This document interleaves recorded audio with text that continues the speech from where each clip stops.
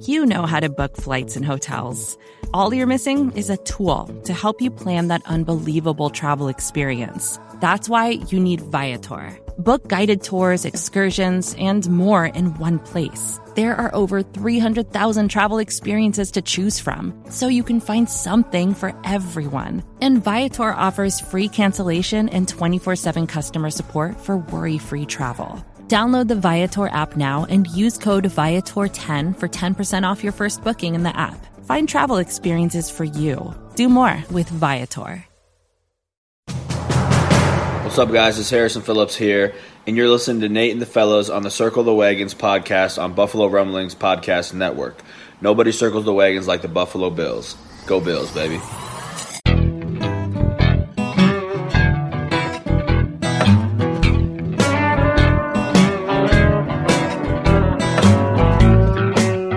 Welcome to the Circling the Wagons podcast, a podcast discussing the Bills all year round with interviews, news, recaps, and insightful fan discussion.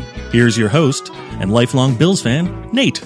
Hello, everyone. Welcome to another episode of Circling the Wagons, a Buffalo Rumblings podcast. I am your host, Nate. Thank you so much for joining us. Another week until free agency, and wanted to have another guest on to talk about it, talk everything Buffalo Bills free agency, a little bit of the draft, a little offseason needs, and I had on none other than Kevin Massare from the Crowd Assist podcast on the Trainwreck Sports Podcast Network.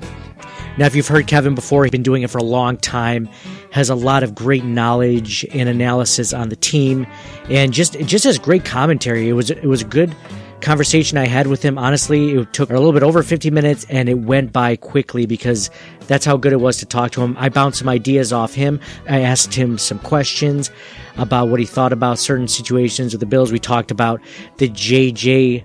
Watt signing with the Arizona Cardinals. Do we care? Does it really matter?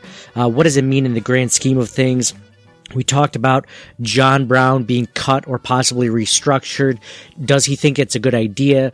What would he like to see happen? We talk about Matt Milano and Darrell Williams, their futures with the Bills. Does he think that the Bills will re-sign one or both or neither of them? We also talk about free agent wide receivers. Now, Kevin is very, very high on this free agent wide receiver class. So if for some reason something doesn't get done with John Brown, or he ends up getting released, Kevin brings up a lot of really cool names that the Bills might look at.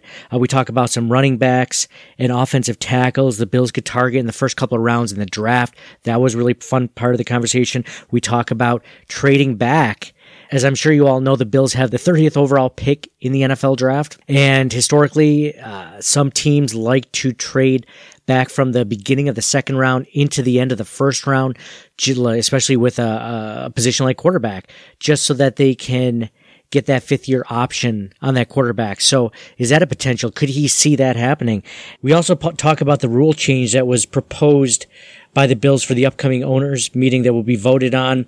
And I just want to give you guys a quick heads up that the audio is a little grainy, was having an issue on my end.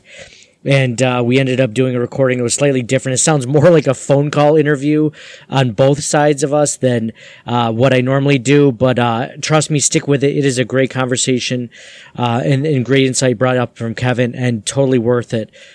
Without further ado, Kevin Massare from the Crowd Assist podcast and Trainwreck Sports.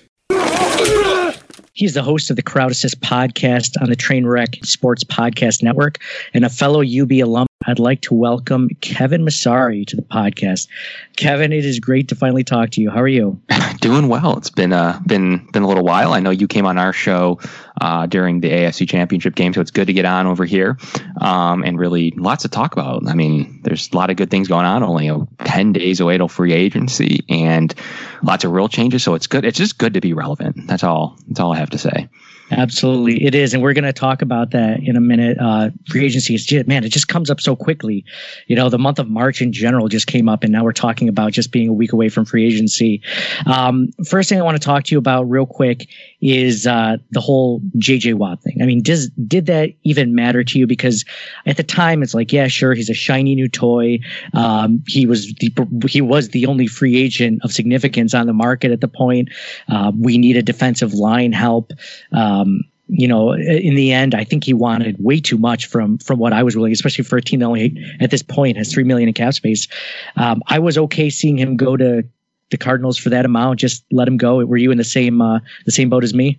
Yeah, I mean, it was interesting because I thought, even previous to any reports of him being available, so I think I tweeted right after the game in January that I thought he'd be a great fit. I thought that maybe you'd be able to get him on like a 2-year, $16 million deal, one for 10, maybe something that would still restrict you on the cap, but something a little bit less than what we saw. I'm not going to say that deterred me. I mean, yes, that was too much for my liking. We'll see how that ends up looking. Arizona seems to spend money and not get better for having a good young nucleus.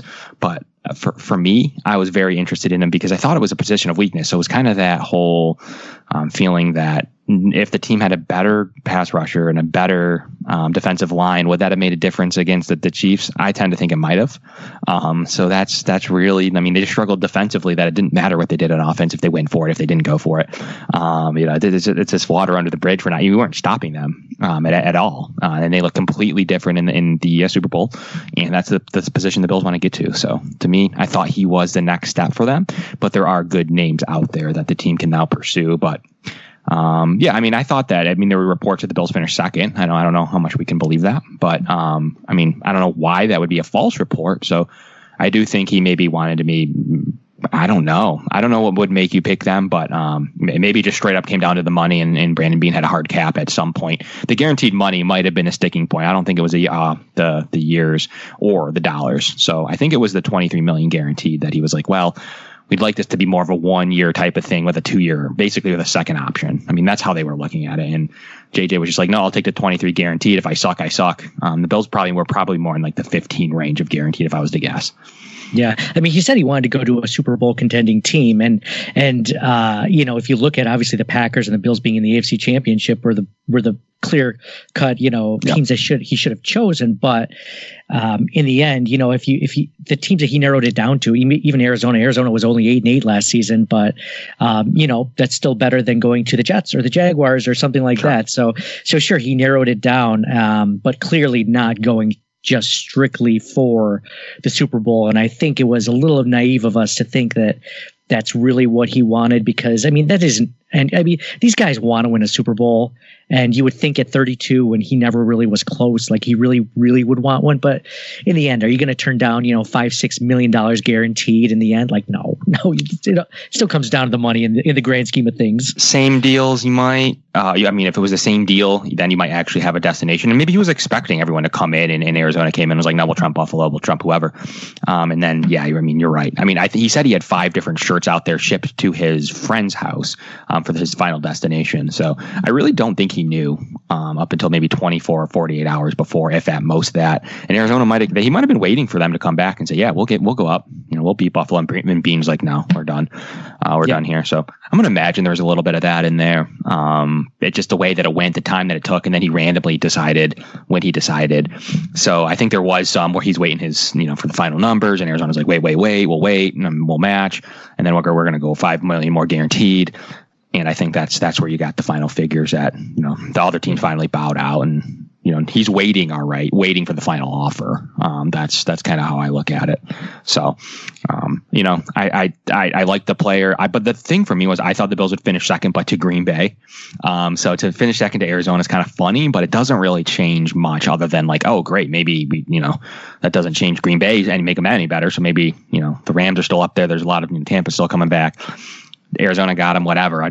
Of all the places, and I'm critical of Arizona. I'm glad he went there, and we don't have to watch him play the Bills at all next year, and potentially unless they both make the Super Bowl. So to me, it's fine. I thought they overbid, and that's what they needed to do to get it done. So that's what you got to do as an 8-8 team to get a player like Watt come to you, an older player. You overpay him, and you hope that he returns to form. Maybe they get a year out of him for $23 million. That's about what you can ask for.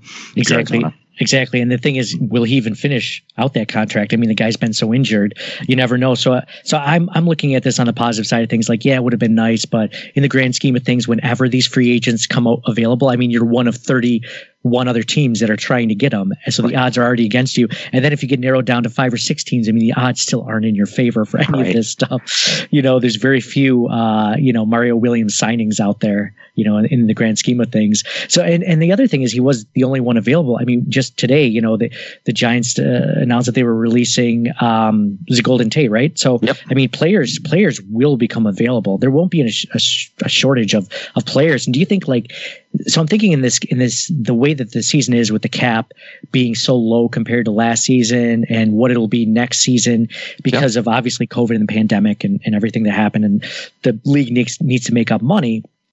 I could definitely see this being a season where, people are worried because we don't have a lot of cap, and we don't. There's ways to, and we'll talk about ways to, get some more cap, but at the same time, this could also be a year where there's a lot more players available that never would have been available because they need to get cut for other teams to make space. Do you kind of see it that way, or do you look at it more of it just sucks we only have 3 million? I'm thinking more on the positive the more I think about this whole issue. It's an interesting debate that I've started to have on Twitter, and we'll have probably ramping up here at the end of this week. And it might be the one time I'm an advocate of mortgaging your future because of how high you expect the cap to go in future years and how much you're going to balloon to get there with this new Amazon deal that's going to come through on Thursday Night Football and other things that will happen. Fans back in the stands are already up to 33% in New York. That just came out today. So they're, by the time football, I mean, I think it's not a hot take to say that they'll have close to capacity. There might be some weird things here and there. Maybe, you'll have to prove a vaccine, or I don't know what they're going to plan for. At least a test you'll have to show if you're not vaccinated or something that you'll see in September. But I do think you'll be close to that. I think that helps you, kind of mortgage the future a little bit. What does that mean? I do think it'll balloon at some point, whether it's next year or in 2 years, that they'll go up to the original number that they're looking for. So restructure, push things out. You're always going to be able to make space unless you're really stupid about it and you get in a situation like Doug Whaley or New Orleans. It does come back to bite you occasionally, but there are teams that are very good at it. Even look at the teams that were able to trade bloated quarterback contracts. Even if you make a mistake with Josh Allen, look at the things that you can do there. And, Josh Allen, I think, will end up being better than Jared Goff or Carson Wentz. But let's just say in a bad world, he doesn't. You can get rid of that contract. They were just proven and get something out of it, not an asset, and get rid of the contract. There's no harm in signing Josh Allen to whatever he needs to be signed to. And I think that's kind of the biggest challenge is when do you sign Josh Allen? But I do think that you're going to count for his 5th year option. You're going to count for his money on the cap this year, whether the final number comes up to 300 million, 400 million, 500 million, or whatever. You're still going to look at the same cap space that you would have paid him this year. And that's what Josh would probably do in his contract negotiation. So what does all that amount to? That all amounts to, I like restructures for once if you need to use it. I don't generally like restructures, but in this situation, in this environment, I do like the extension. And I also, I don't want to just, unless you have a backup plan, I'm not a huge just cut John Brown because you make $8 million so you could go sign a second tight end. I don't know. If you have a plan like Jonnu Smith and he's the guy that you're targeting and you need every dollar for him, fine. That's a plan to me. Is it to cut him so that you can go do something similar at the position and still break out even and hope that he was better than John Brown? I don't know. That's tough for me to assume that. So what would I rather him have? I'd rather give him another year on his deal and split up the money than I would cut him and save the whole entire chunk. So that's where I'm at with some of the cap battles and the cap debates. You can free that money up so easily. You move some things around, you cut a few players, you make some changes on the D line, and you're there and you're looking in good shape. So I'm one of the guys that says you can make money. I'm a firm believer of understanding the cap, so I'm a firm believer that you can manipulate it. And it's no better year that you need to use maybe the restructured card that you don't generally use, or the extension and push money out type of thing, signing bonuses, weird bonuses. That's what I'd like to see in this offseason here in a couple weeks. Do signing bonuses not count against the cap at all? They're split up. Okay. So they're split up. So if you sign a $10 million signing bonus and you give them 4 years, it's 2.5 against the cap each year. Okay. So that's why you'll see weird. And then that's the dead money. So in year 4, you'll have the cap of the dead money of the guaranteed signing bonus of 2.5. That's where your dead money starts. And if there's any workout bonuses or any option bonuses, restructure bonuses, that starts to tack up in your dollar amounts, as well as guaranteed money of the contract is guaranteed. So that's how the dead cap accumulates. So that's where restructures come in and team pushing out years. And I think John Brown's a great candidate to keep and extend and to push out and restructure if you need to. I think he would do it, and I think he would take less money per year, free up about $5 million on your cap. Maybe not the full amount that everyone's looking for, but you keep the player. There's some value to the player, and maybe it's not the number you're looking at today, but the value might be 3, 4, 5 million that they're like, yeah, we don't want the turnover there because we need to go do tight end. We need to go do some other things, defensive end. So my move is keep John. That's my hot take, and it's getting hotter that people want to cut him. My hot take is keep him and try to extend him. If he's hard on his and he won't do anything for you, then maybe he's not the player for your culture anyways. But I do believe he is, and I do believe that you should at least present him with an opportunity to take a 2 for $8 and extend it out over 2 years. I think it's pretty, and then he doesn't have to hit free agency and he can continue to rise his numbers with Josh Allen. But that's my first opinion of free agency is make something happen with John Brown. Don't just cut him because you want $8 million in cap space. It's kind of silly. Mm-hmm. Well, here's the thing. So right now he is 1 year left on his deal. He has $9.5 million owed to him and $1.6 million in dead cap. So you're saying, did you say 2 for $8? So it would be like a little bit less money, or would you do 2 for $10, which is basically you're just adding an extra $500,000 onto his contract for another year, right? By that, or I'm just looking at Spot Track right now. So right. That's his cap hit. So he knows, his agent at least knows the situation and what the Bills are looking at, right? So he's going to save $8 million by being cut. He's only designated $1.6 million coming over based on the bonuses and what he's owed, and already has been paid. In this case, he only has a $100,000 workout bonus, so none of it's really this year. He's got a $781,000 roster bonus. That's not very much. So that would actually, if they picked that up, that would actually okay. So if you look at John Brown's numbers, he knows that he's not guaranteed any of this contract. So basically the Bills are going to approach him and like, you want that $8 million? Let's work it out over a year, whatever the Bills are comfortable with, whether it's an extra year, an extra 2 years, whatever Bean has in his model. And it's usually 2-year deals based on what we've seen him sign. So he would say to him like, okay, what if we give you $10 million? We give you this kind of bonus and we split it up. That's how they'll finagle maybe a free $5 million and get to keep the player. To me, that's as valuable as getting the 8 up front. Now you're getting the player and you're saving 5 this year only because you're going to have him on the roster next year at a reasonable deal. I don't know. To me, it's not like you're mortgaging the future if you have John Brown sign next year for $5 million. I don't know. That's not a huge problem for me. So especially with the cap going up. So we'll see what they have to do, but I still think that they'll pay John Brown more than people think that they would. So, it's either they're in the camp of we're cutting him no matter what. And I kind of think he'd be cut. I'm not going to lie. I kind of think that we're in the range of he'd be released if that was their number one goal right now, especially with the names being released. And maybe that's where it will end up going. But watch out for him to actually stay on a reasonable contract. You think about like any of these players, John Brown included, any of the players that we might talk about, like Quentin Jefferson or Jordan Butler, any of those guys, or Vernon Butler, sorry. Yeah. You do not want to be a free agent this year, right? So you would think it would be in his interest, like whatever, make it to that second season until you can at least trade me to someone with more cap space, or, I could re-sign or you release me then. Now is not the year that if you're John Brown, you want to be released, you do whatever you can. If they're willing to offer you a restructure, to give you another $1 million to get another year. Like I guess the more I talk with you about it, the more I agree with you. I would love to keep John Brown. It's tough with this last year because it's like, what have you done for me lately? Right. And John Brown lately was injured and slow and not the same player he was just a year ago when he was the number one wide receiver on the Bills. So I would love to keep him along with Stephon Diggs. But then you start talking about Stephon Diggs. It's like, is Stephon Diggs going to want, a salary bump even in this season? Are players like Cole Beasley going to want, a little bit more money? Then all of a sudden you have to find more money that you thought you were just going to have to re-sign Darrell Williams and John Feliciano and, other guys. No. You also have to keep the guys that are on your roster happy. Do you extend, Micah Hyde, like those guys that are on there last year? Like, there's lots of stuff that you have to take into consideration. I'm sure they're doing it. So, we just mentioned like 6 names right there. Matt Milano's gone, right? Like, there's no way they're going to keep Matt Milano.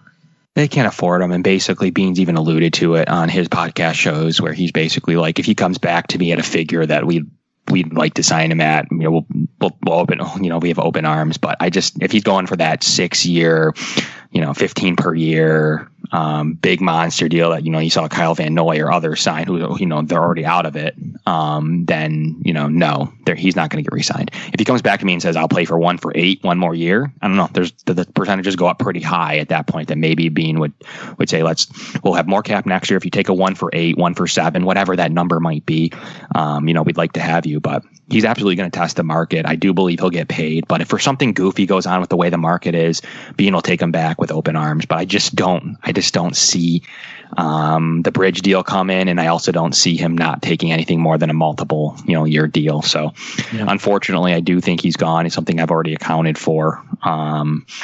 Already happening. And I do believe Darrell Williams is in that camp as well. I don't believe they'll get a deal done with him. He's going to try to make money in his career, and, he had a terrible year, be moving around different positions last year. So Darrell Williams is another one. I don't expect the Bills to re-sign. Would I be shocked if they did? No, but I don't expect them to come up and want to pay a right tackle, especially after having expensive center, expensive left tackle. They're going to need to be a little smarter, and it starts with like Ike Butker on a restricted free agent deal that I'm sure that they'll tender him at, as well as probably John Feliciano. But that's interesting because he wants to play here, and Buffalo's being kind of interesting with the way they're approaching that. I think they're kind of saying, we'll give you a deal, but we're definitely not going to overpay for you. So if you want to test the market too, by all means go ahead, but here's your deal. And I do think they'll come to terms there and at least have 4 of the positions locked up, with Cody Ford in the mix there too. And really only needing to address that's a fairly solid place to start. If you do sign Feliciano, you have Ford, you have Morse, you have Butker, and you have Deion Dawkins. You're in a really good place there. So I think it just comes down to what you're going to do at that right tackle spot, and I do think that that's probably a candidate for the draft, as Bean has shown his propensity, at least under this regime, to want to draft offensive linemen, especially at the tackle grouping. As you could say they missed on Ford, maybe one of his bigger misses of his draft career. Which we all have them. Every GM has them. Every scout has them. Every podcaster has big misses, and I would say that was a fair miss by him. But it is what it is, and I think he's going to try dip his foot back into the tackle pool and get it done. So I don't see a Williams deal unless once again Williams comes back and says, "I'll continue to play for these bridge deals." Brandon Beane's known to find these values, whether it's Jordan Poyer or whether it's Darrell Williams in the first place, John Feliciano in the first place. All the guys we're talking about now, for the most part. Outside of maybe overpriced like Quentin Jefferson and Vernon Butler, he's looking for value, and he's going to do it again. There is another guy out there that I'm sure he likes, and the Bills are in a good position to say, come play for one of the best offenses in the league now. And especially if something does happen to Brown, the only reason I would see them cutting Brown is because they feel they can go out and get a bridge guy. That would be the only reason you would cut. You don't cut John Brown to be like, Gabe Davis could end up being good, but you don't bank on Gabriel Davis being your number 2 receiver right now. He's in a good position in your 4 spot. Go out there and make it happen. And there are a ton of free agent receivers, and it's adding by the day. So the Bills might hedge their bet and say, we're going to cut John Brown, but you know what? I don't know who it's going to be. Maybe it's Corey Davis. Maybe it's whoever they think they can get the bridge deal on. There's too many names to all get paid. And that's the first time I think I've ever been able to say at receiver. There's too many names. People are going to have to take the bridge deal. And you saw it today with Tyrell Williams, who actually just signed a 1-year bridge deal. And that's a really good precedent for what I'm expecting in free agency. So if the Bills want to play a little bit of that ball game, it gets a little bit interesting with John Brown to me, because then you're thinking you can get a Curtis Samuel. You're thinking that you can get, whoever it is that will take that bridge deal and do exactly what you need him to do at receiver too. But I think that could still just be John Brown.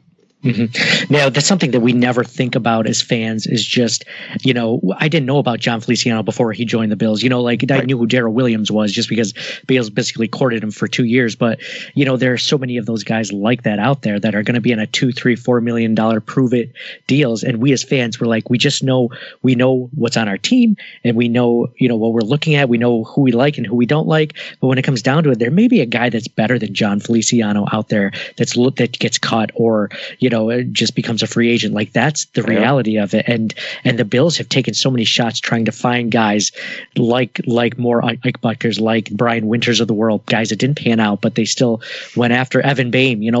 There's guys out there, and it's like we can't think of it because we know what's in front of us, but they're out there. And so that's one of the things I do trust Bean in his group to go after. But what's scary? We were talking about, draft picks hitting and missing, is that After Matt Milano, like and obviously Josh Allen, because that goes without saying, you know, they've mentioned wanting to re-sign him. I mean, is there another draft pick that Bean has drafted where you're like, that guy definitely has to be re-signed with, you know, no matter what? Now, mind you, it's only been 3 years, so you can't really, because the first, you know, draft, it wasn't Bean's draft, it was McDermott's. Right. But they've already signed like 2 or 3 guys from that draft class. Besides Josh Allen, like I'm thinking long term, like, and these guys still have time to prove. I'm not trying to bash, but like, I can't think of a specific person besides Josh, like Tremaine Edmonds. Like, oh yeah, everyone's going to say Tremaine Edmonds. Like, maybe, like for the right deal, but I'm not saying you have to sign him to, you know, a super long contract and make sure he's your franchise middle linebacker at this point. So I think, you know, you mentioned Cody Ford being a bust. You know, Harrison Phillips was a 3rd round pick he doesn't necessarily, there's no indication that I think that he'll get, you know, re-signed after his deal. I don't know. It's just something that I think fans should keep in the back of their head. And I don't know if you've thought about it, because there's a chance that we might, you know, all of the best players on this team, besides the ones that we just re-signed from McDermott's draft, have all been free agents. All of the best players are free agents, or Tre'Davious White, Deion Dawkins, and Matt Milano. So it's just an interesting thought. Do you ever think about that, or has that ever come across your mind? Yeah, I mean, the good thing about how he drafts is he's generally drafting for guys that don't bust. So he's looking at the Taron Johnsons, that there's something there that he likes, that he thinks can translate to Sean McDermott's defense. He's looking for guys that can come in and play Ed Oliver. You know, maybe he's never the stud that you're looking for, but I do believe he'll always be a solid player and will probably get re-upped. And mainly because he's not a solid. What if you drafted a star? Can you afford it? That's another part of this debate, is what are you truly looking for? But you'll see Brandon Beane in I just saw a graph yesterday that showed the Bills in the quadrant of the box of hitting free agents and building their team, and they were like in the top right. Brandon Beane, he didn't miss in free agency very often. And you know, you can point to Tyler Kroft, you can point to Trent Murphy, and a couple others, but it just didn't really hurt the team that bad to make those misses compared to all the hits that they've had. And he's going to continue to build in free agency. He's never going to say it, especially when is there a year to build in free agency? This year, because you're going to get deals. You're going to get those bridge deals. How about this? If you run down the list, I'm just receiver because we were on it. You're talking about AJ Green, Allen Robinson, T.Y. Hilton, Sammy Watkins, Golden Tate, Deshaun Jackson, Marvin Jones, Rashad Perriman, Corey Davis, Willie Snead. You're talking about Will Fuller. You're talking about Curtis Samuel, Juju Smith-Schuster, Nelson Aguilar, Rashad Higgins, Kenny Galladay, Chris Godwin. I mean, that's wow. Half of the receiver, valuable receivers in the league. Yeah. They can't all get four for 80. There's a lot of top 25 receivers on that list right there. Hey, what'd you think? As soon as you mentioned Curtis Samuel, I'm like, oh, he's coming. He's a Carolina Panther. He's definitely coming. If they don't keep John Brown, they will sign Curtis Samuel.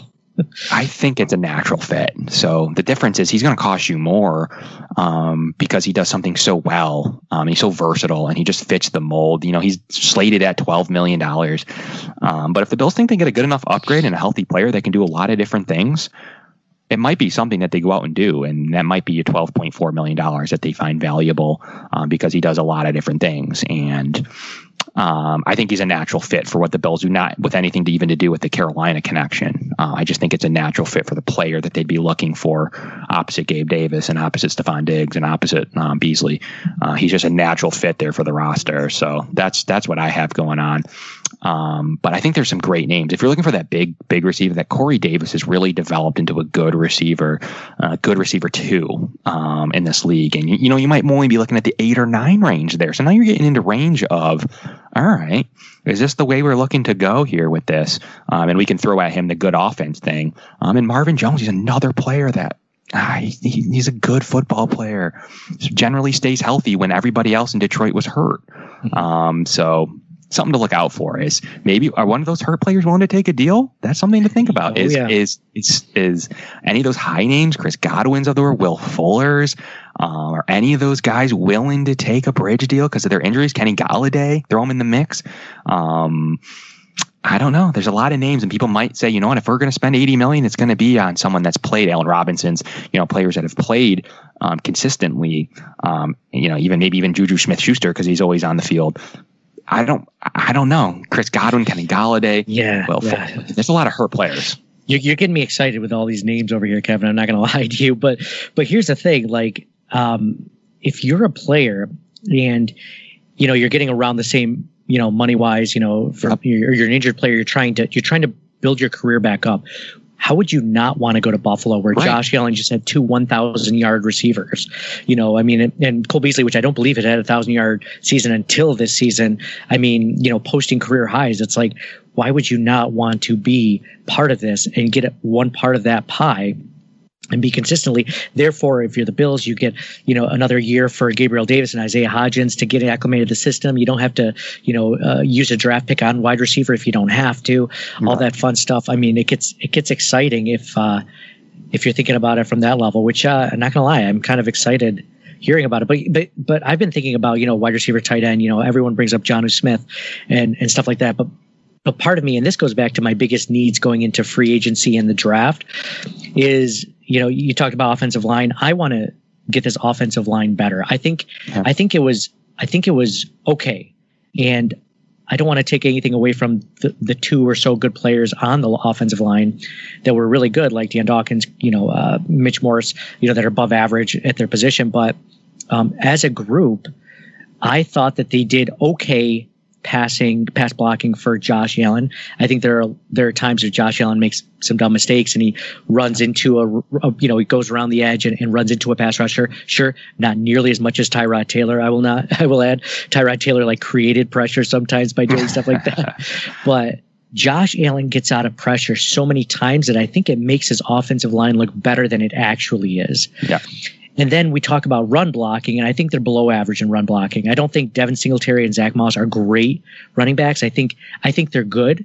I think that I think that they can definitely be upgraded, but I think that they're better than what was led on last season from the fact that there were always guys in the backfield. There were never really big holes created for them, and so I look at what good does a Chris Godwin do for Buffalo if they can't protect Josh Allen? What good does a Jonnu Smith do? So for me, whether it's the draft, whether it's 30th overall pick, you take a tackle, which luckily it sounds like this draft has very deep tackle class.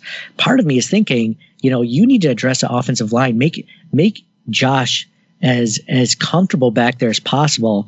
Add another weapon, sure, but first thing, if I think is just making that group around him solid and better than it was the year before. So what do you think about that? Is that high on your list of needs for the Buffalo Bills, or does it go on the other side of the ball? Yeah, I think for me, I think getting offensive line right is a big thing. I mean, you saw Tampa do it. And it's just such an important thing to do. And I mean, you're looking at a lot of guys who can help you out. You're looking at Jalen Mayfield from Michigan, a guy I like to come in and start day one at right tackle. You're looking at a couple really good names, Alex Leatherwood from Alabama, Josh Myers from Ohio State. You're looking at guys with, high potential. Alabama has a bunch of guys you could draft from depending on what you're looking for out of the position group, and Landon Dickerson. And there's just a lot of good names there. Trey Smith from Tennessee.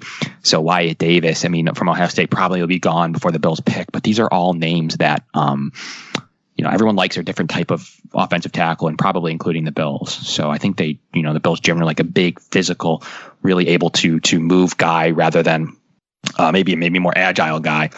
So we'll see what happens there, but I do think they're going to have tons of opportunities in this class to draft an offensive lineman. And if you look at it, it might be one of those years you can wait to the second round to get somebody very valuable. So I think that might be what you see.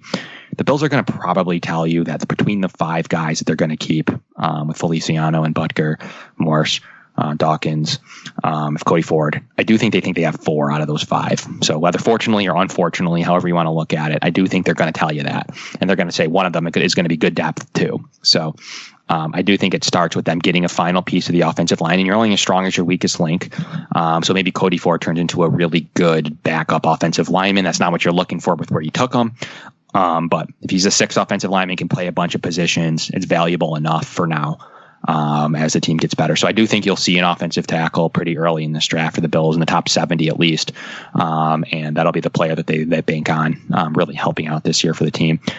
So I think receiver to me is interesting, because I think if you do create the opportunity with those names we just went over, I do think you'll have an opportunity to give someone 1 for 5, 1 for 6, whatever that number is, and be very effective in this offense. And if it doesn't work out, or you weren't able to get him the ball, or the offensive line was bad, you didn't really lose too much there. So I do think that there's opportunity for someone like Corey Davis to be like, yeah, I'll take a bridge deal, or whoever it happens to be. I don't know which one of those are more willing to do it based on the market. We'll never know. I mean, Brandon Beanel might even wait it out and say, all of a sudden he's looking at his list and he's seeing Kenny Galladay still out there for whatever reason. And maybe then you make the phone call because you're in the second wave of free agency and he'd come in and be a starter day one. So those are the kind of things you're looking for. But I do need to see more out of the running back room. I'm a pretty bad Zach Moss denier. I just don't think he's good. I wanted to see more out of him. He showed a little bit later in the year. But that fumble on the goal line, we're all ragging Singletary for fumbles, and he goes and fumbles on the goal line, his own goal line. Mm-hmm. So running backs are huge position groups, and to me, it's how much do you care about it? You see anything from people, Najee Harris and Travis Etienne and just others, that how high would you take these guys? I tend to believe that at the end of the first round, like Clyde Edwards-Helaire, isn't a terrible move. I don't want a top 10 running back, but if you're picking at the back end of the first round, I don't hate taking Etienne there. I certainly don't. And North Carolina has a plethora of running backs. The Bills already have one on their roster, but you have Michael Carter and Javonte Williams, 2 really good guys that could come in and help you out a lot. And I'm not going to not go without mentioning Jarrett Patterson, UB's workhorse, a guy that's absolutely slippery, one of the best outside zone runners I've ever seen. You just don't break him down, and he's got to the house speed, not 4.4 speed, but to the house speed, and a guy that's just so slippery. Looks like Maurice Jones-Drew out there, a guy that the Bills could desperately use. But will they go 3 straight years of third-round running backs? If they do, Jarrett Patterson's been said to be really high, based on my sources in Buffalo, to be really high in the Bills list, based on what he as the player's been told. So that's an interesting thing to note, that if he's there in the third round, and I think the Bills have a peg for him, I wouldn't be surprised for them to go back to back third-round picks and pick the best 2 out of it going into this year. And that's if they don't address it somewhere in free agency, which I don't think they do. So how does Jarrett Patterson go as a pass catching running back? Is he just as good there, or is he more of an outside zone only as far as his skill set goes? So he presents a lot of opportunity for pass catching. UB particularly focused on running the ball a lot this season, and they were just dominating the running game, and they had an effective pass game. They just didn't need to use it ever. So he didn't have a lot of catches. Last in 2019, he 209 and a touchdown. So effective there. But I think it's going to be one of those things where he can show and come on and show that he can catch the ball. When he ran the ball 36 times against Kent State, it showed that there's just no room to throw the ball at any point. But we're talking about 409 yards, an epic game of 11 yards a carry and 8 touchdowns in one individual game. It's the production you're looking for out of this guy. And the homegrown talent, you missed on Khalil Mack just a few years ago, and it's been shown the Bills are pretty interested in his type of play. So as a pass catcher, that's probably what brings him into the third round, because his film is dominant. I think Eric Turner from Cover One is putting together, if he hasn't already, a really good film package on him. So check that out if that drops. But he's just a guy that can take the rock. He's not like Singletary. The difference, everyone's like, oh, he's Devin Singletary. The difference is he can take the rock and handle it 30 times per game. Not that you would, but he can take the rock 20 plus times per game with ease. So that's the difference to me between him and Singletary. So I think he would be a huge compliment to the Bills offense. And it's not just, he went to UB. It is a natural fit. And I wouldn't be shocked if they went back to back in the third round. Man, if that goes to show you, it almost reveals the hand of Bean and McDermott that they don't really like one or both of their running backs if they take another one in the third round. Right. Because at least last season you could be like, well, they wanted to trade up for Zach Moss. They like Zach Moss. They didn't have anyone besides Devin Singletary. I guess you could say TJ Yeldon, but for the most part, they didn't really have another running back next to him. So they needed him. this year they don't necessarily need that guy. So if they go for, Jared Patterson in the second, third, or fourth round, even, you say, well, this is telling at how they feel about which it sounded like at the end of the season press conference, they were making excuses for the running backs, but they did. Yeah. I would love a guy. And you think the compliment, so last season we're like, well, what's the compliment to Devin Singletary? And it's like, oh, some people were saying a guy just like Devin Singletary. Some guys were saying, maybe you want a guy that has a quicker speed, that can, bounce to the outside. And so you're saying you want, if it's up to you, Kevin, you can choose the next running back for the Buffalo Bills. You want a guy with speed that can not only carry the ball, that can, pass catch the ball. What's your ideal running back? I want a guy that can take carries. I mean, I don't care if he's a bruiser like Derrick Henry. I just want a guy that can take carries. And that's the biggest problem, is that they're mixing and matching. They don't trust Singletary with a certain amount of carries. They don't trust either of their skill sets. They don't trust ball security on either of them, something that Patterson's really excelling in. To me, it's you just want a guy that can do it all, and you don't have to be the Alvin Kamara catching the ball out of the backfield. But to me, I think you need a guy that you can rely on late in games. UB would be down 7 running the ball because he was that good. So I think that's what you're looking for out of my next running back. And if I'm picking, that's the kind of pedigree I want. And the reason I'm a huge Najee Harris fan too. So if they feel the need to want to use the 30th overall pick there, great. I mean, I'm on board with it because he's such a talented football player. 6'2", 230, kind of more in that Derrick Henry mold. But then you have someone like Jared Patterson, like I mentioned, is a guy more like Maurice Jones-Drew, a guy that could probably give you 6 years of solid football and do everything, like really do everything well. So it's all about what they want, but I think the Bills are going to put precedent on that value. That value for the Bills are clearly in the third round, and if you can get him in the pick 90-ish, that's what you're looking for. And that's about the Patterson's range right now, based on what we'll see what happens over the next month. If he elevates from there, but to me, I think it's a no-brainer if he falls any further. The Bills would absolutely pull a trigger on someone like Patterson in the fourth round. Just no-brainer to me. But we'll see how much value they put in the running back room. I don't know that they have much more value, especially with 2 third-round picks already on the roster. But I'm all for ETN or Harris. I'll tell you that right now. I think they could really help this offense. But you're right. I think the bigger problem is they need to settle right tackle. And it comes at a cost of probably pick 30. And it's going to be a Jalen Mayfield from Michigan, to me, 6'5", 320, a guy that's really good. Stay one starter at right tackle. Much better than Cody Ford, who only went a couple of picks later than that, unfortunately. But that's what you're looking for. And I think Jalen Mayfield's a natural pick for the Bills. And I hope I can reference this podcast at some point if they do go the route of Mayfield, and then maybe wait on Patterson later in the draft, 3rd and 4th round. But that's kind of what I'm thinking. And then they'll fill in the defense from there, maybe in the 2nd round for sure. Or if they might be able to flip those at the tackle, I don't know. But I do think that you'll see the Bills go defense, and I think that you're going to see him replace linebacker. That's kind of my off the cuff pick, that if they go defense, it's not going to be corner 2. I don't think it is. I think it's going to be linebacker replace Matt Milano, and it's a bummer, but I think that's it's pivotal to how much better this defense plays with a read and react linebacker over a cover corner. Yeah, I could definitely see that. They seem to be high on Dane Jackson anyway, so at least you have. I mean, they could bring back Levi Wallace again, technically, couldn't they? He's a restricted free agent, so he's not completely gone. So they will probably. What do you think? We're talking about like the number 30th pick. That's always fun. It could be like offensive tackle. It could be a running back that slips. What happens if the player that they want isn't necessarily on the board, and teams that didn't draft a quarterback at the top of the 1st round are all of a sudden in the 2nd round, they're thinking, hey, I want that 30th pick. I want that 5th-year option for the Buffalo Bills. Now, as far as I can't remember Brandon Beane ever trading back. Do you think this is a year that he might actually consider it? I don't. So everyone thinks it's a pretty hot, just like cutting John Brown, it's a pretty hot topic right now. And I don't see it.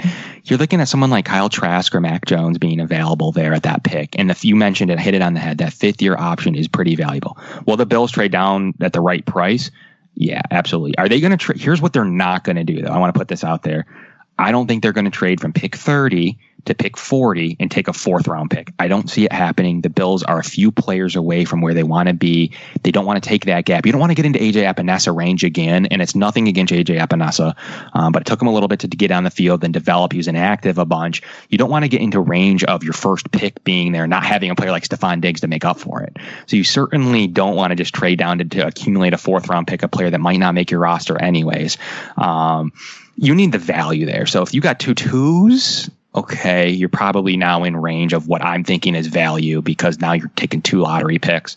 But trading down 10 to 15 spots and picking up an early 4th just doesn't quite do it for me to want to move away from a 5th-year option myself. Why would I not want to have a player on there, and especially an offensive lineman who get paid, or corner who gets paid, or not having to deal with what you're dealing with Matt Milano and going with Zaven Collins from Tulsa there at that spot, and having a 5th-year option on him. So that 5th-year option holds some money. You're not going to get out of it with just giving me a 4th round pick. I want multiple 2s, or I don't want to talk to you. That's kind of how I think that Beane should be approaching it. And unless it's a very slight trade back, but then why are you taking that 4th round pick to remove that cap flexibility? 18, I actually researched this. 18 got their 5th-year option exercised. So it's not something that happens every 7 players, and it's actually more common after the top 10 because it's a much better value.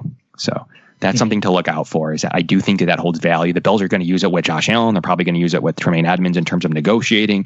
They use it with Trey White. It's a valuable asset if the player is reasonable and he's pretty decent, and especially after top 10. So in this case, you have a really good value, and not to mention the 30th overall pick is a great value for what you could possibly draft there in terms of who's on the board, what they're going to get paid, a pretty reasonable deal for 4 years, and then the 5th-year option.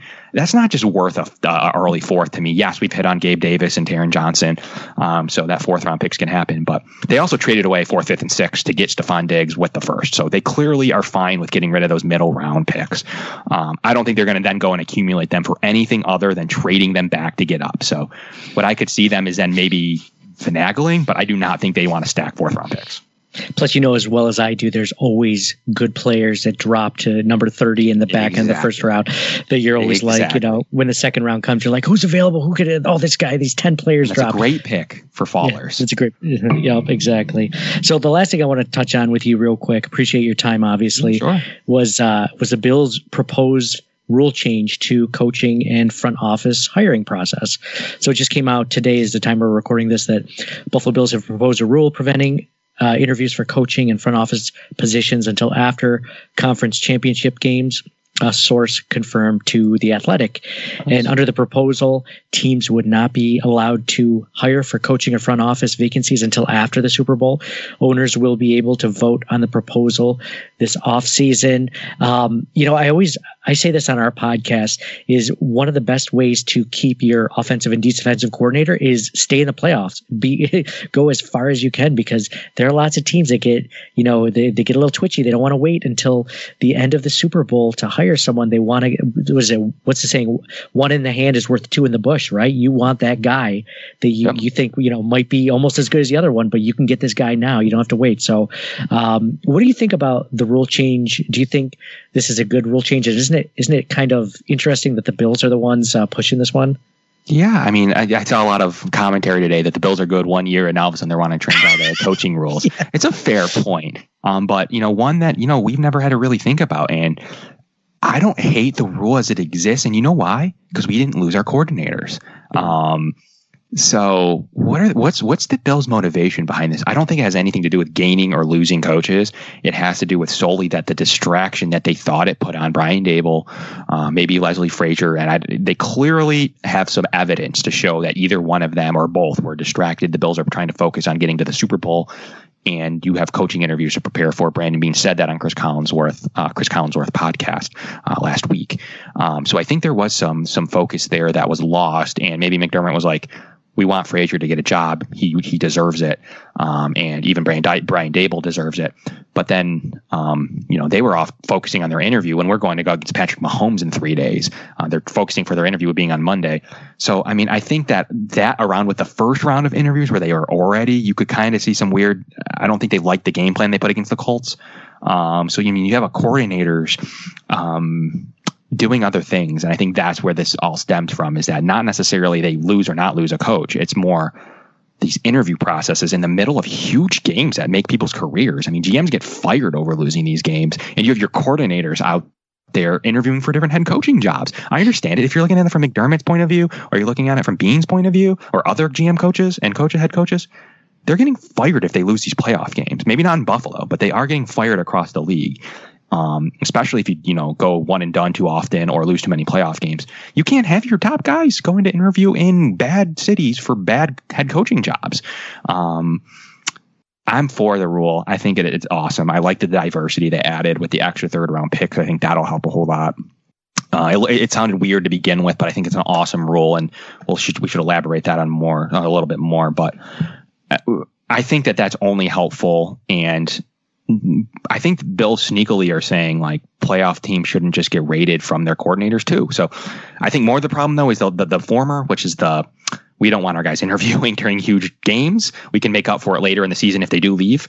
But I do think is a little bit of that. Well, go ahead and get a better or a worse offensive coordinator because you didn't want to wait. Go get David Culley, go get whoever it is that you want because you lost that game against the Bills. So to me, there's a couple factors to it. I think it'll get some steam. I don't know that you're going to vote whatever it is, 24 votes or whatever it needs to pass. But I think there's some water behind it. I think playoff teams, this is where people are really, make, their careers are made. It's pretty important to not have your top guys going to Detroit. This year, luckily, it was on Zoom, but going, wherever to Houston in a train wreck to interview for these jobs. Yeah, it's so weird to think that is. It seems like it's the process. It's the way it's always been. So we just kind of forget about sometimes these antiquated ways of doing things. But yeah, you're thinking about like if you're at your job right now and there's a huge deadline or there's a huge project due, and then it's always like, oh, by the way, sorry, I can't come in. I'm going to be gone tomorrow. I'm going to be interviewing for another job. They're like, what? Yeah. No, we need you this week. It's due Friday. And you're like, yeah, sorry. Like it is a very weird way. I'm going on another job interview for a better job. For a better job. Yeah, exactly. For a promotion, and I can't just be here full time. It's funny. But like you said, it's funny that the Bills are finally in this position and now they want to change the rules, before. And you look at teams like, that are constantly in the playoffs year after year, like the Patriots. The Patriots are like, hey, what about us? We've been rated. Our cupboard's been bare. And we've always done it this way. I just think it's funny from that perspective. I completely see both sides, but I know you wanted to elaborate about, the diversity, the clause and getting a third round. And that's something that it sounds like you agree with. And you think that that's a good way to promote diversity among coaching candidates. Yeah. I mean, at first I was like, okay, what is that going to accomplish anything? But now I sat back and read it and thought about it postseason and thought about it when our coaching candidates were interviewing and others. And I thought that's a pretty good way to try to make up for any of the lack of diversity in the ranks and get guys a chance that may not have gotten a chance. Not that they have their resumes that are already really good, like Leslie Frazier's, but I think it's an awesome way, and as the team, to get compensated for growing these candidates and allowing them to flourish and promote them and all types of different things. I think it's really cool to see. And I think that, 2 third-round picks, might start to get some teams' attention for, promoting. Obviously everyone knows what they've done. It's not hard to know what Leslie Frazier's done in his career or other candidates. But I think it's, you don't want that extra level. Like, Leslie deserved to be hired, and the Bills were probably doing this anyways, but, promoting him and getting him interviews and being flexible. And I think it all kind of goes in with this new rule that the Bills, other teams and the Bills can be even more promoting of these, of any of candidates based on, not having to worry about playing the Chiefs in 3 days or even the Colts, a great team, that you don't have to, worry about that kind of stuff. And then you can promote the candidates, talk to other coaches and talk to other GMs about how good their candidates are. So I think that it's all twofold, and I like the rule after thinking about it for a while. And I think that, you'll start to see some candidates get that extra chance, and that's pretty cool to see. And I hope it just grows from there, and we're able to see that diversity rule work in GMs and in head coaches and across the league. So that was a pretty good, cool addition, and I only think it grows from here personally. Yeah, that's really interesting. I'm glad that they're doing something to kind of promote it and give it, give incentive to teams to grow, coaching candidates that maybe they wouldn't have otherwise. It's sad to think that it would it would be like that, where it wouldn't just automatically be based on talent. But I mean, the NFL is an older league. I mean, there's older owners. It's just, maybe the way that the culture has been so far. That's right.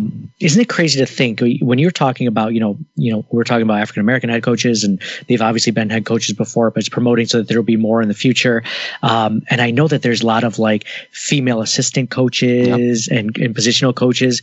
Do you think in our lifetime, I know we're roughly the same age, within 5-10 years or so, like we could see a female head coach within the next 10, 15, 20 years. Like that's crazy to me. I never would have thought that growing up. And this is like it's an antiquated system that we could legitimately see that.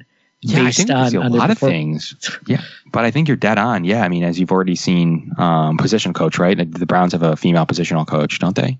I believe Kelly. Can't remember Callie's last name, but I believe she's I think a full positional coach now. And yeah, I mean, I think we're going to definitely see an offense or defensive coordinator in some point here shortly. So, yeah, I mean, I definitely think there's opportunity within our lifetime, and definitely within my child's lifetime, to see cool things like that happen.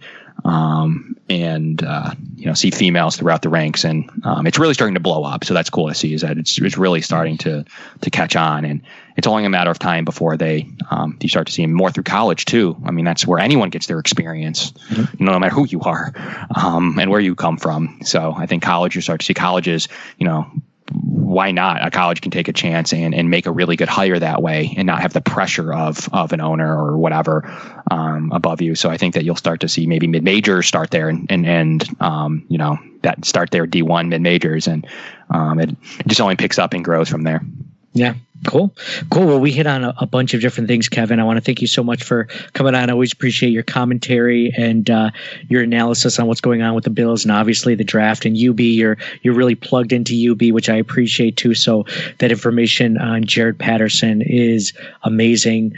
Where can people find you, find your podcast, find all your work, every single piece? I know you just, like you said, you did some work with UB in Trainwreck Sports. Where can they find you? Yeah, so all of our stuff right now is up on Trainwreck Sports. You can find me at the Crowd Assist Podcast. If you're ever interested in UB, whether it's football or basketball, I'm in the heat of basketball season right now. We are credentialed through UB Athletics, but you can find us at Bullet Point 716 for anything Bills related. We will definitely touch on it in the Crowd Assist Podcast. So those are my two main things that I'm currently working on. But I'm always out and about doing crossovers, podathons, all types of different things that you'll see me out in the community doing all those things. But I focused my whole attention right now on audio and video. Just so nothing. I don't write too much, but that's generally where you find all of my great content. And then I always, I mean, you probably already know, but you can find me at Kevin Massare on Twitter, first and last name, and watch some awesome promotions we're now doing with 26 shirts and Del Reed. So, lots to look forward to out there, and lots of great. I love the Buffalo media scene. I think that we have some of the best podcasters in any team base, especially for a smaller market. I mean, when I even try to do crossover shows with different cities, I can't find anybody, but I know, and I know a lot of people in each city, and I know when I go to Buffalo, I mean, I can build a show on just Buffalo podcasters like we did in the AFC Championship game, just getting 5 or 6 great people that are talented. These aren't just people we're plucking. So I just love, being part of the community and being part of it, for so long, and some of the OGs out there, podcasting and whatnot. It's been cool. Which you are one of those. So that's, you might be one of the OSGs, right? I mean, yeah, I mean, Del Reed and I and Buffalo Wins, and Joe, we disagree on a lot, but we're OGs, and that's and Patrick Moran's out there. There's some really good, talented podcasters that have been at this a long time, and I'll include a lot of Cover Ones guys who were there, kind of at the original start of it. So they do a great job. Greg and Aaron over there with Eric. So it's really cool, and obviously everything Buffalo Rumblings does is fantastic. You guys have your own dynamite lineup. Yeah, well, like I said, Kevin, you're the man, as always. I'm glad I could finally have you on mine. I know you had me on a couple of times in yours, and appreciate that. Anytime. And it's good to talk to you. So thanks for doing this. Yeah, no, thanks for having me, and look forward to future shows.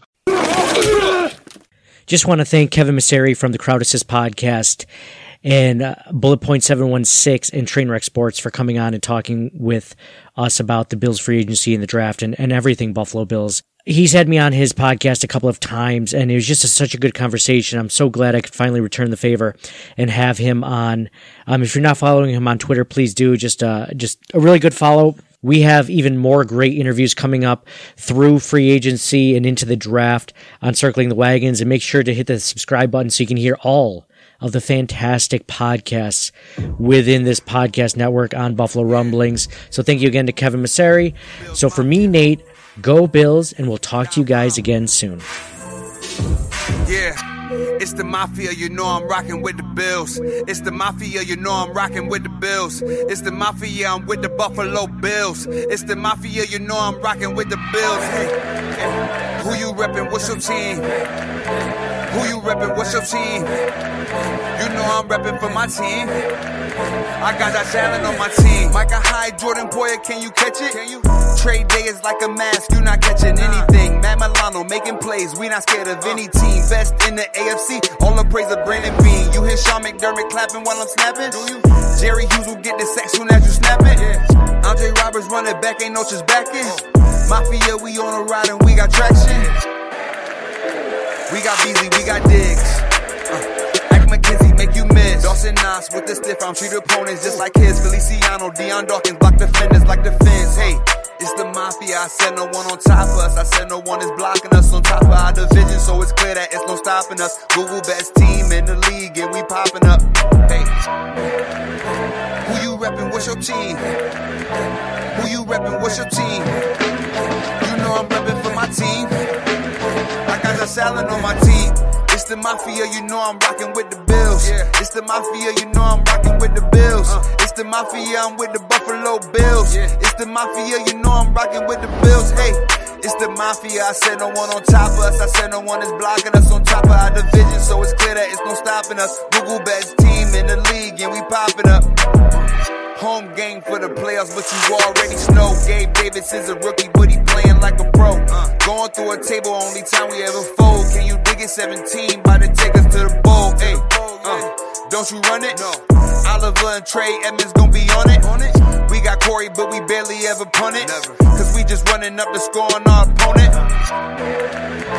We got Beasley, we got Diggs. Singletary bout to juke him out of shoes, make him miss. Running in, Zach also throw the digs. It's for Sig, Terrence Johnson, pick six to the house, take a flick. Hey, it's the Mafia, you know I'm rocking with the Bills. It's the Mafia, you know I'm rocking with the Bills. It's the Mafia, I'm with the Buffalo Bills. It's the Mafia, you know I'm rocking with the Bills. Hey, who you reppin'? What's your team? Who you reppin'? What's your team? You know I'm reppin' for my team. I got Josh Allen on my team. And Steph Diggs on my team. Super Bowl, what you mean? Thank you for listening to the Circling the Wagons podcast. Download and subscribe to us in your favorite podcast service. Email us at ctwpod@gmail.com. That's Charlie Tango Whiskey Pod@gmail.com. Follow us on Facebook and Twitter at CTWpod. And most importantly, go Bills! Nobody circles the wagons like the Buffalo Bills. Nobody circles the wagons like the Buffalo Bills, Nate.